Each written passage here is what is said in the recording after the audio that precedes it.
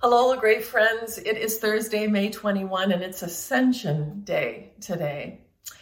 Though my devotional isn't particularly aimed at Ascension Day, we look forward to celebrating that together on Sunday. Friends, where does our help come from? Our help comes from the Lord, the maker of heaven and earth. Our help is in Jesus Christ, who is the same yesterday, today, and forever. So friends, this spring has brought us, as you well know, a pandemic.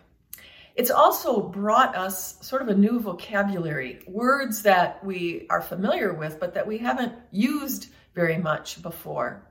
Words like quarantine, antibodies, self-isolating, social distancing, essential, non-essential.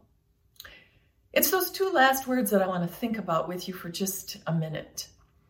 Perhaps you are an essential worker, someone who has a role right now in contributing to sustaining the health and the life of our society. We thank you for that. But perhaps, like many folks, you are someone who doesn't have such a role right now and are considered by society to be non-essential. My thought is, what does that feel like? What does it feel like to be called non-essential? I have a sense that there are a whole lot of people right now who are wondering about their place, their purpose, their value at a time where society considers them non-essential. Well, this is a big matter, and I only have just a few minutes for this devotional, and so I'm going to say just one thing about that. And here it is. In God's grand story of redemption, of making all things new, you are essential.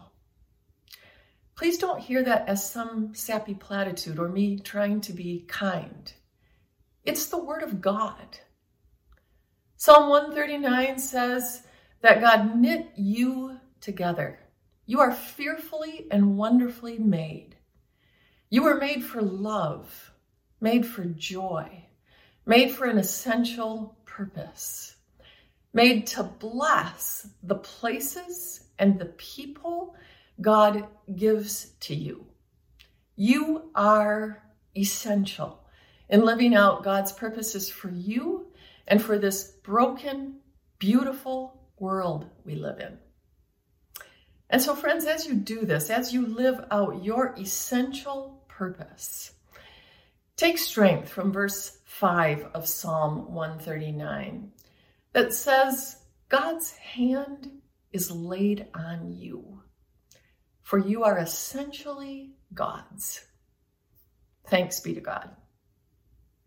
And now may the peace of Christ be with you wherever you are. May he guide you through the storm and protect you throughout the wilderness. May he fill you with thanksgiving for the wonders that God is showing you. And may he bring us all back together, rejoicing, face to face once more. The peace of Christ be with you.